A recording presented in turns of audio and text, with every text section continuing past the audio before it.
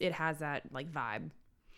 Yeah, and like watching My Hero Academia, like that feels very similar to Naruto also pacing wise, just because it starts with like, oh, these guys are like crazy strong, but then like, boy, these guys aren't even like you ain't seen shit yet, and then like the real crazy strong guys come out of nowhere. Right. You know? Mm-hmm. But yeah, man, anime's fucking cool. On that note, welcome back to Otaku, everybody.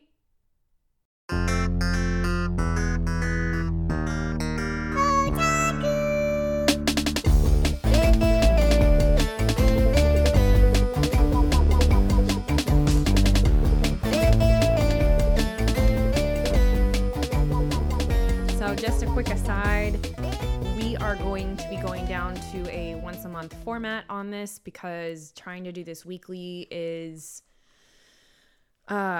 struggle for both of us with finding time to record and then finding time to upload episodes and just trying to keep our lives together since we're almost an entire year into this pandemic. Things are really wonky, I'm sure, for all of us, and it's just going to work out better for us this way. And also we can absorb like a whole like season of something without having to literally like rush through it. Yeah. And so that way we'll have like, you know, more content, but it'll be distant enough for us to not have to like talk for 2 hours about a whole season of something. Like we can really just kind of go over like the major points and things like that. So stay tuned. We're not dead. We're not going anywhere. We're just reformatting once again. Yep. You know how it goes. That's kind of our thing. Yep. And tonight we are back on the OVA train. Mm-hmm.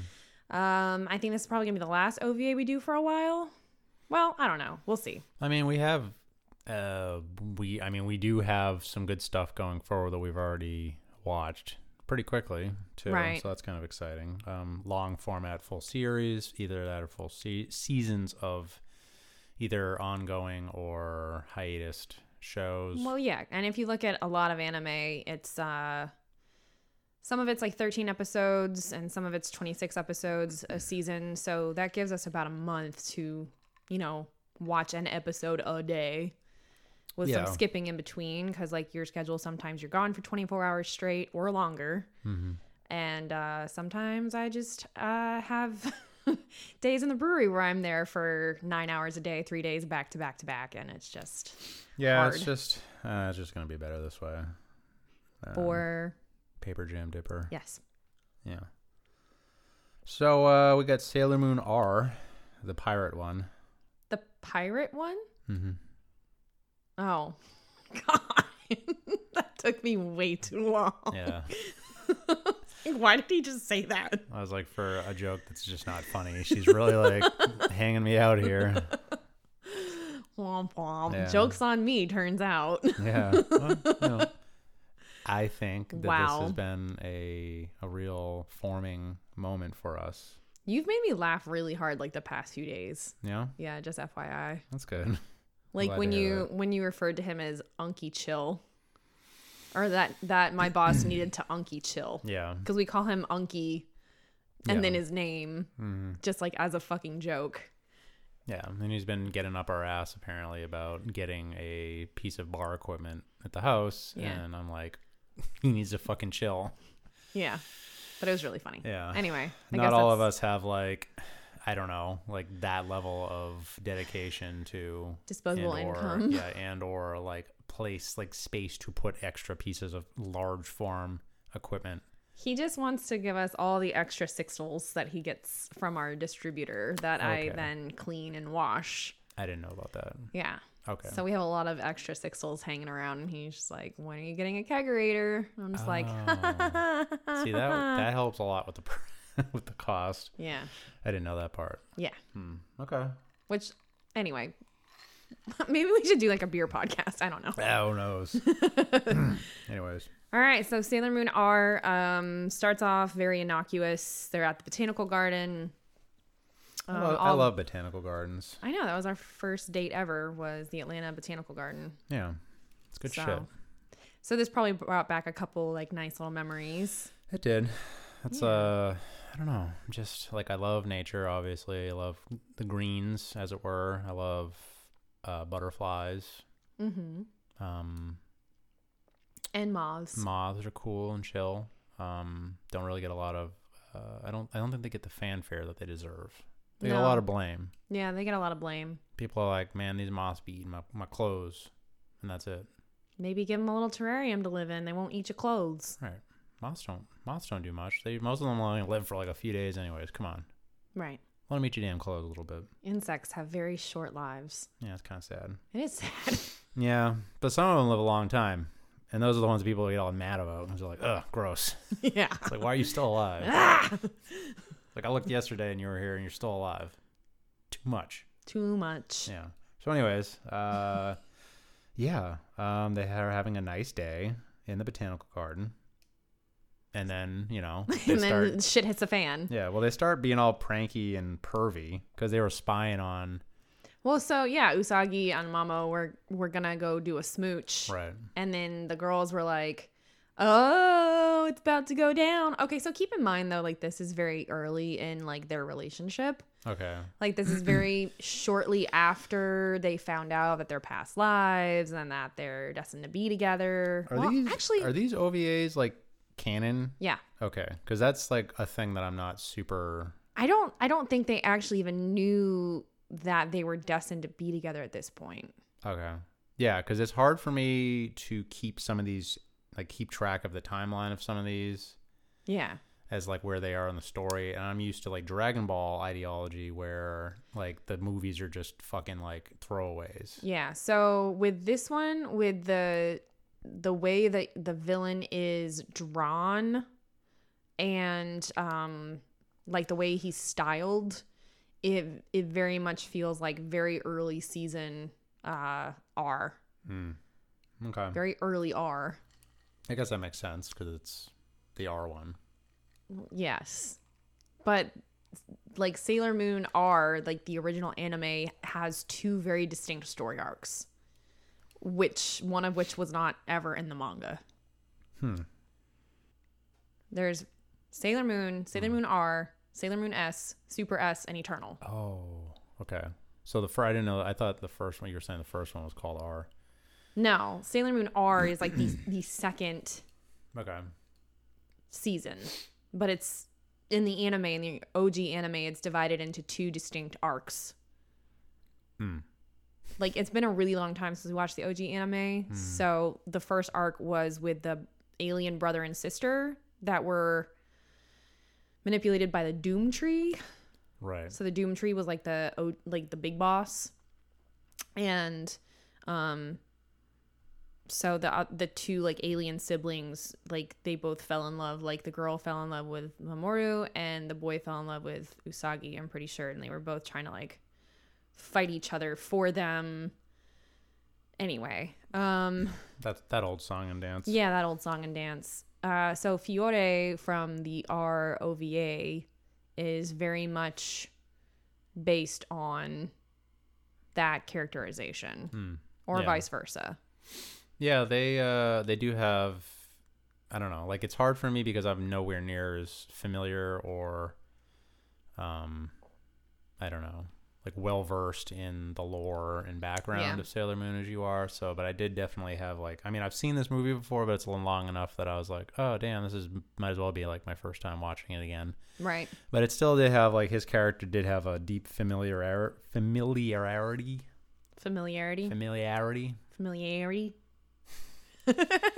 What if we just had an entire episode where we were just saying one word back and forth at each other, just destroying it? Yeah, it's like dairy trying to say breakfast.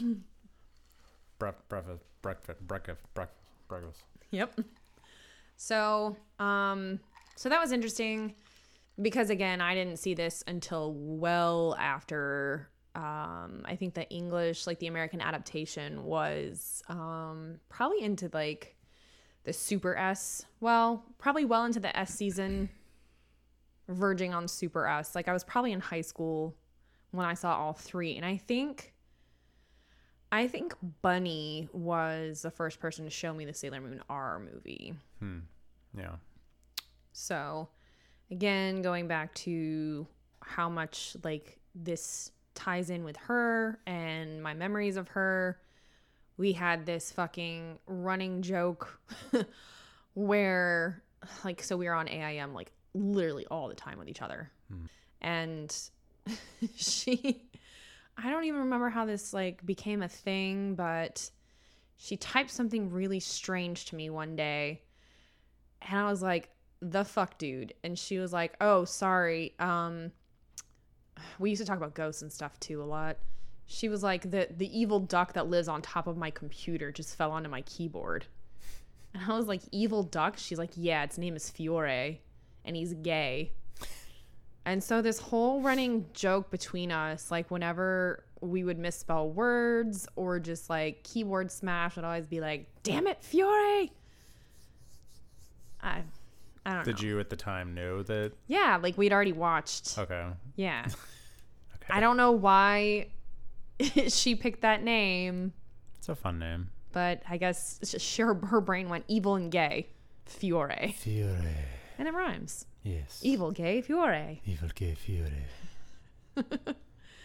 And then we used to like scream at each other in the hallways.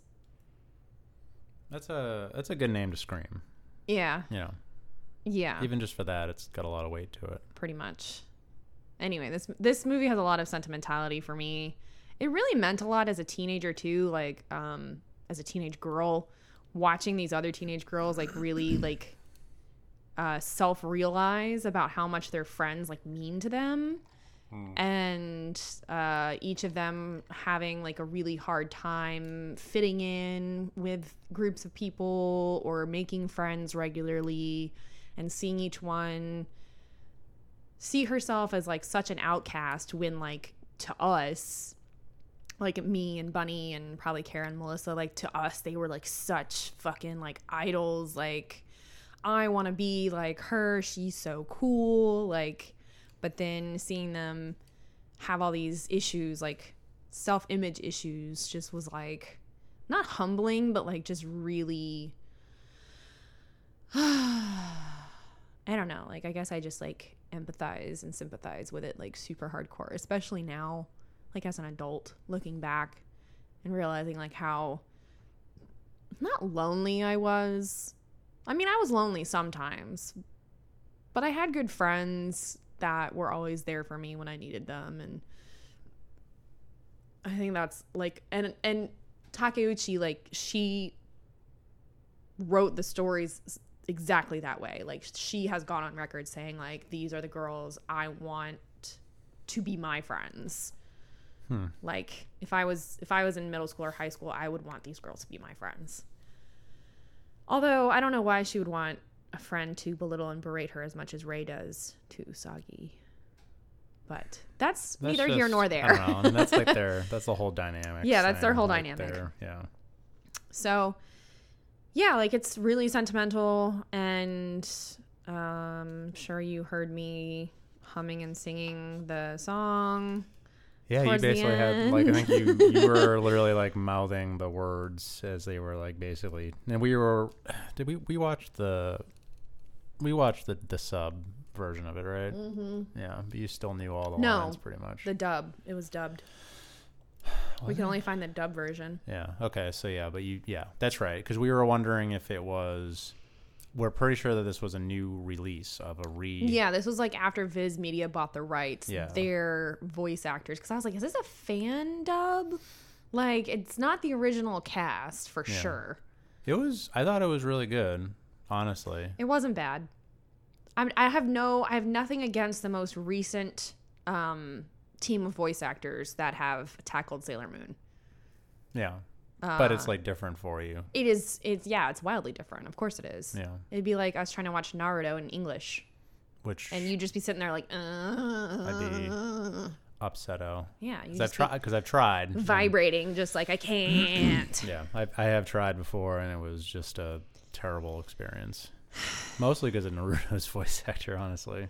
And I think, like, I don't know why or how, but, like, Americans get their hands on like the translations and the characterization of the people that they're supposed to be voice acting. They're like, oh, he's supposed to be like the fucking most annoying sound in the world, like from Dumb and Dumber, but like just voice acting. Yeah, they definitely seem to have a propensity for going way overboard with what they need to do. Right. Like, there's no in between. It's Can you imagine nothing or the most annoying character you've ever seen? Can you imagine how, we could probably find out. I'm pretty sure Demon Slayer is already dubbed in English on Netflix, but all I can think of is Inosuke and how fucking horrible that's going to be. Even though he literally doesn't have mouth flaps except for like maybe 4 scenes total. Yeah. So it couldn't be difficult to voice act for him. Like at all. Besides like, okay, you have to say this many words in this set amount of time. And they'll still find a way to make him annoying. Guaranteed.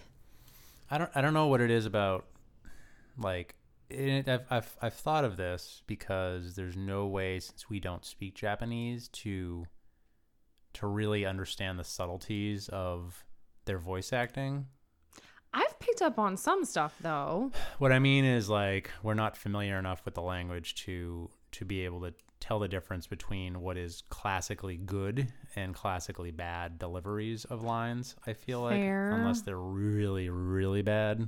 So Fair. I wonder sometimes if, like, we're just... Maybe we also just find, like, Japanese voices more aesthetically pleasing because we know we're watching Japanese content.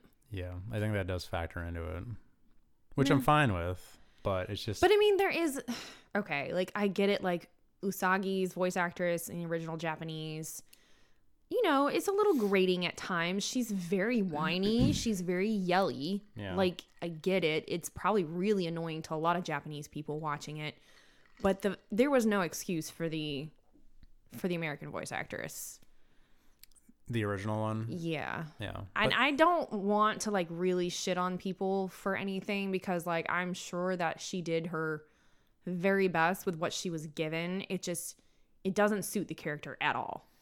Right. And I'm sure she's a very, very good voice actress. Kind of like how they turned Luna into an old There is no excuse for that. An old British woman. No excuse besides the whole trope of like they have to be old to be like magical. Yeah. Which is like, hello, you have a series about teenage girls. And then how do you...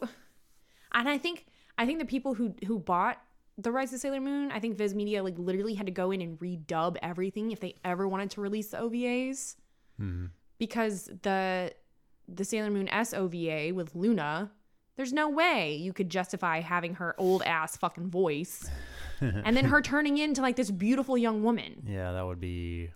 What the fuck? Jarring. What the fuck? I don't know. That'd be like, literally everyone would look at each other and be like, did we just do crack?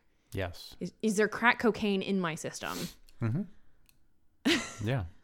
Yeah, for real. So, like, I don't think they had a choice. But if they wanted to release the movies, they had to go in and redub everything. I'm sure that the people that are involved in these projects are very passionate about, you know, the quality of it when they get something that they know is going to be, you know, a beloved or is already a beloved franchise, that they're doing the best that they can. I also really, really, really can't blame Serena's OG voice actress either, because I'm sure that Deke peddled this show as like, only little kids are going to watch this. Like, it's a cartoon. It's about girls. Mm-hmm. Like, well, yeah, when it originally aired in America, yeah, it was like on TBS or something.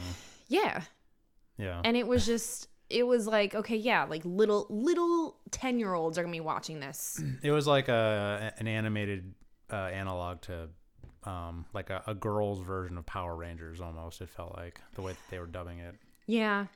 I mean, yeah, I grimace, but yeah, you're right. I mean, that's how they approached it, because Power Rangers was the shit at the time. When right. I first remember even ever seeing Sailor Moon on TV. Right. And I didn't have like older friends when Power Rangers came out. Like, I had friends who were my own age. Mm-hmm. But Sailor Moon, like, my 2 best friends are like a year-ish older than me. And actually one of them's 2 days younger than you. But yeah, like, I don't know. Like, I knew older people, but it and I think that's why I really didn't like it at first, because I was like, wow, this is really targeted at like people not my age. Mm-hmm. And then when Bunny like started letting me borrow like the manga that was like just translated into English and stuff, I was like, this is way more grown up than I previously thought. Well, yeah, because at the time, the concept of them, like of a series being butchered that drastically, probably didn't really exist in our minds. But now it's like, oh yeah, this shit happened all the time. Yeah. Constantly. I mean, like the original Dragon Ball's been through a half dozen different dubs and cuts and releases and all this other shit. Right. So I can only imagine what any other number of released media, especially around that time. Like, I mean, friggin', well, I don't know, Samurai Pizza Cats is probably about what it seemed like it was, considering it was a bunch of anthropomorphic robotic cats who were pizza delivery cats that also fought monsters. But were they cats? Yes. But they were robot cats. Yeah. I think. They were like, it was like they were Gundams, but they were also actually cats. I gotcha. Okay. Yeah. That makes sense, but it doesn't make sense. But it makes sense. Really weird shit. Yeah, for sure. So, aside from like my sentimentality, did you have any like major epiphanies or notes? Anything like go click for you? Anything tug on your heartstrings? I thought that it was, I mean, there's a few things for sure. Like, I had a sudden thought regarding Mercury and all of the insanely advanced technology that she just pulls out of her ass. Like, does she doesn't pull it out of her ass. Her little like visor thing comes out of her earring. I meant, okay, that's even more impressive then. Like, she taps her earlobe and the thing like comes across. She's consistently designing technology for them that is like hundreds of years technologically advanced. False. Luna gives it to them. Oh. Does she? From what I remember, yes. Like all their communicators and their henshin wands and any kind of compacts, Luna is, I don't think she's the creator of them. I think she just had them in Luna storage. So it's just ancient moon technology. Yes, because the Moon Kingdom of times past was actually very technologically advanced. Right. Naturally. Right. Because they're on the damn moon. Right. Chilling. Yep. Okay. The other thing I had a couple other things. I think. Well, hold on. I don't want to discredit Mercury completely, because I do believe that she does hammer out some stuff for them at some point, but I could be completely making that up. Okay. So while we're on the topic of that, I did find it interesting that Ami's visor, like her hollow visor, was displaying everything in German. Yes. Because I had to like go back because I caught it before you did, and I was like, "Hold the fuck up." I think it's just because I've seen that scene so many times. Mm-hmm. And I think the language does vary. But her mom is a doctor, and this was the early-ish, going on mid-90s, when all of Japan was obsessed with everything German. So I'm not surprised that, again, something very science-y and techy was in German, because they have a... I'm just thinking about fucking Stroheim right now. They are very good at advanced technologies. Yeah. Understandable.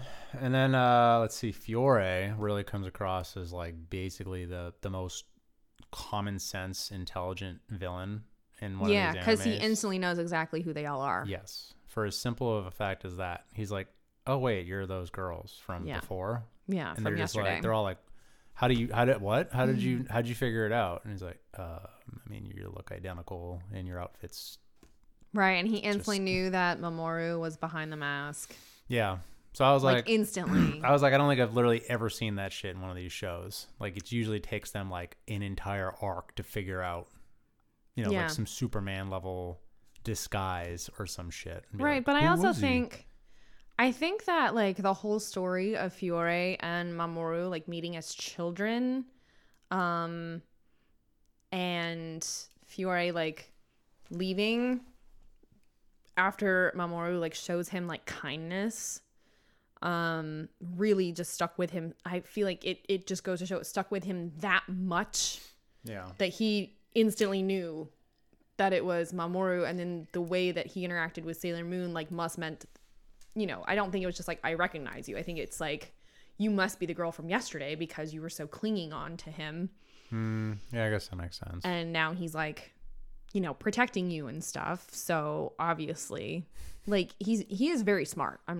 So he's using his logic of deduction. Yeah. Okay. At least there's that. But like, I don't know, something about this story just kind of like sits with me, and it's like, it's kind of uneasy to me, but at the same time, it's like, for someone who identifies as aromantic, like it is a little romantic that Fiore remembered this kid like so well that he knew what he looked like as an adult. Mm-hmm. And like the Ksenian flower like definitely like warped him for sure. I don't think Fiore would have ever been like evil, right, had the flower not warped him. Yeah, I think that's because I think he had like a really pure intention and a pure heart to find Mamoru again. Yeah, unfortunately, a lot of these villain like ploys tend to operate off of that kind of thing, where they're just taking advantage of. I also think it's kind of like a warning in that, like, if you hold on to love too long, like even if it's platonic love and just utter genuine caring about someone, like it would be so easy for someone to manipulate you. Like that's kind of like the definite vibe I got, like almost like a warning, like don't wear your heart so openly. Yeah, I mean, it definitely throws pretty heavy with what its messaging is throughout the whole movie. Right. I mean, because it's like, it's got the friendship, it's got like you were talking about with, like maybe, maybe love is what it was, and then, maybe things change and you don't, coming back and trying to do some crazy violent shit isn't going to work out well for you. He was an alien, and I think maybe like love didn't register to him the way it does for us, and we can put it on a scale and say like, okay, this is definitely like friendship love, like platonic love, like every time I tell my best friends I love them, like I love them. But then you have like family love where you tell your parents or your children, if you have them, like I love you, and that's different from like romantic love. So it could just be that he maybe species I think the Ksenian like fed off that, and like his fear of being alone forever, and maybe made him think that it was romantic love back then, when it was really just like, we're both little kids and we're both scared to death. I care about you. Here's a flower. I mean, I just like, it could also be that his people, their version of love is just all of those things, or there is no clear distinction between it is an emotional feeling, and there's not a clear distinction between them. Right, exactly. So it could be, which is interesting to think about, because I know like I do wonder what like other, if we ever find another humanoid species, like what their interpretation of like love would be. Yeah, because I mean, love is extremely complex, because you could be like, well, it's chemicals and other things, but it's the human physiology. It physically manifests. Yeah. Like in so many different ways. Yeah, it's not just one thing. Like it literally alters your brain chemicals. Yeah. It's like a culmination of everything that it means to be human, kind of, in a way. Yeah.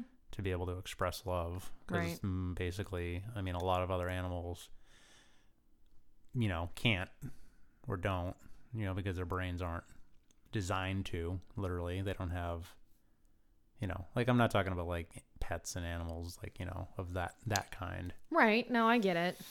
But it's just like, what's the because like some of those animals' brains are very powerful and adept at doing certain things. Like there's shrimp that can see colors and, like, you know, have better eyesight than we ever could possibly, with reaction speeds that are hundreds of times faster than ours, but they cannot feel love. That sucks. But it's just like, why? I want shrimp to be able to love. Shrimp heaven now, baby. Yeah. Yeah, but it's interesting because, like, who knows? Maybe love is, among intelligent races, a commonality. I would hope. Here's hoping. Yeah, because otherwise we're screwed. I mean, if you look at our fucking country right now and everything that's going on in it, like, I kind of feel like we're already screwed, but... Heyo. Yeah. Bingo. Yeah. The only other thing I had on this, I'm sorry. No, go ahead. Go. Was I thought it was really funny when Chibi Usa pulled a gun. I forgot about that. Like an oh my god, gun. I forgot about that. I didn't.